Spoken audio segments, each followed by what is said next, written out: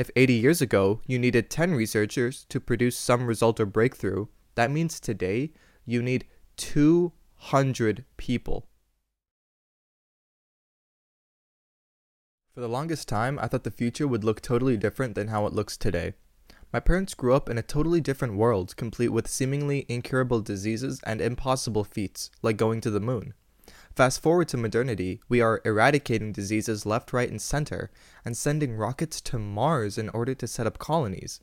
The computers of the 60s pale in comparison to the computers we have inside of our pockets and even on our wrists.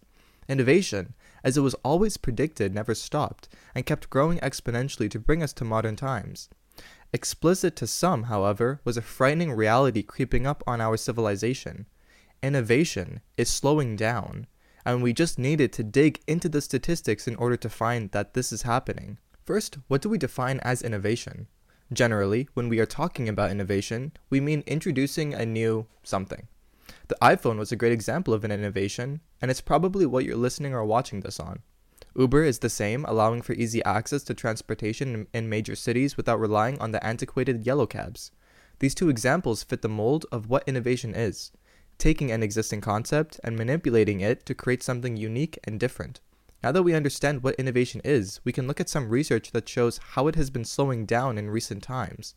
Putting the article up on the screen, research from Benjamin Jones has shown that in science, the time to make a new discovery has risen. Furthermore, the amount of people needed to achieve a discovery has increased in size as well.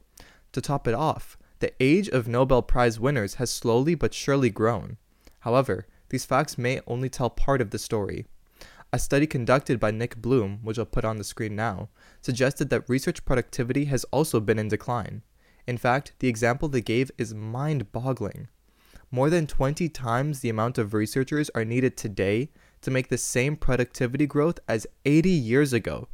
Put in other words, if 80 years ago you needed 10 researchers to produce some result or breakthrough, that means today you need 200 people. If you need more proof, look at the chart on the screen now. It represents the patents filed in the US since the 1970s. Pay attention to the blue line, which represents the patents intended for steady gains and incremental improvements. What about the other lines? They either plummet or are non-existent. If you need a clear example, again, look at the iPhone. Remember back in the day when it felt like every year the iPhone got better in the most ludicrous ways? Siri, Touch ID, cameras, you name it, they innovated upon it. Before the Android people come for me, yes, Apple was not the first, but they did it the best. Regardless, look at the iPhone today. Is there a truly significant difference between this year's phone and the last? What about the one before? Thus, we are starting to see how even companies like Apple, who were pioneers of innovation, prefer to incrementally improve their existing products rather than innovate and create new ones. We can hammer home the point with an unconventional example: agriculture.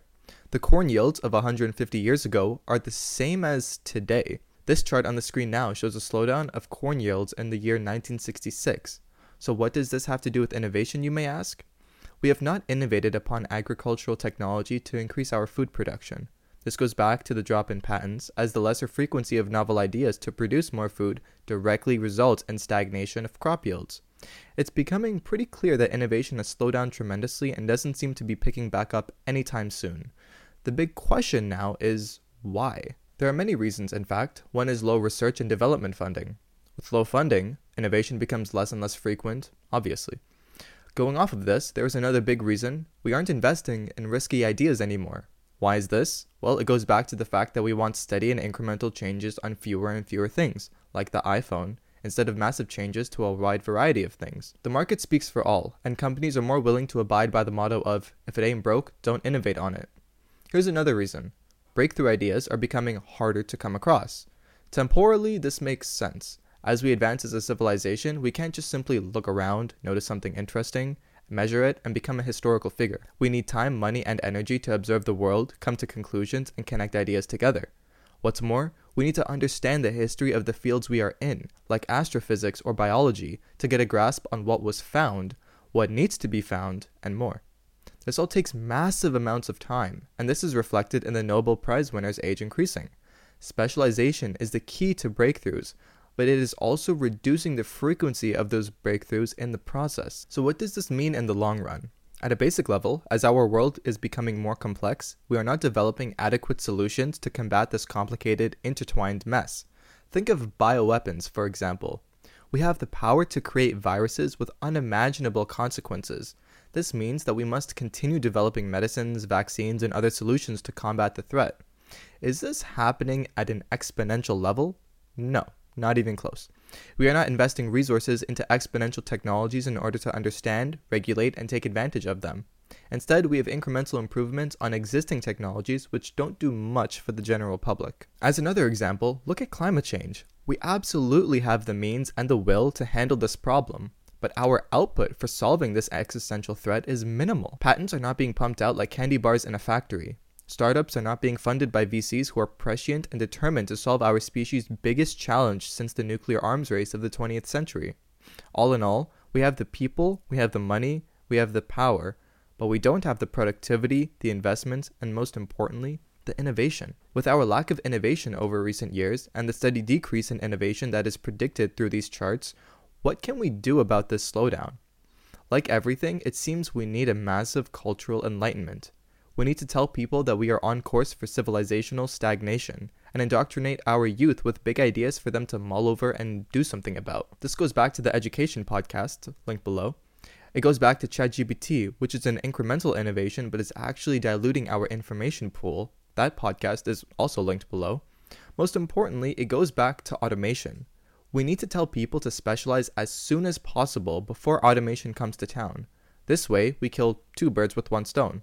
1, we get rid of robotic, tedious, and boring jobs. And 2, we get a massive shift in the workforce across countries because people, hopefully, will specialize in STEM fields and the like. This is a romantic utopian view, I get that. The need for collective action, though, is dire. To keep our world from becoming slow and boring, we must keep up with exponential growth. We have the data to show us that innovation is slowing down, so let's do something about it. It all starts with us. Thank you for listening to the Gen Z Diplomat podcast. To support it, please subscribe to our YouTube channel and add it to your favorite podcatcher. Check out our other social platforms like TikTok and Instagram, which are linked below. I firmly believe that the more we talk about what future we want, the more likely we are to build a future that we deserve. Thank you for listening to this episode, and I hope to see you in the next one.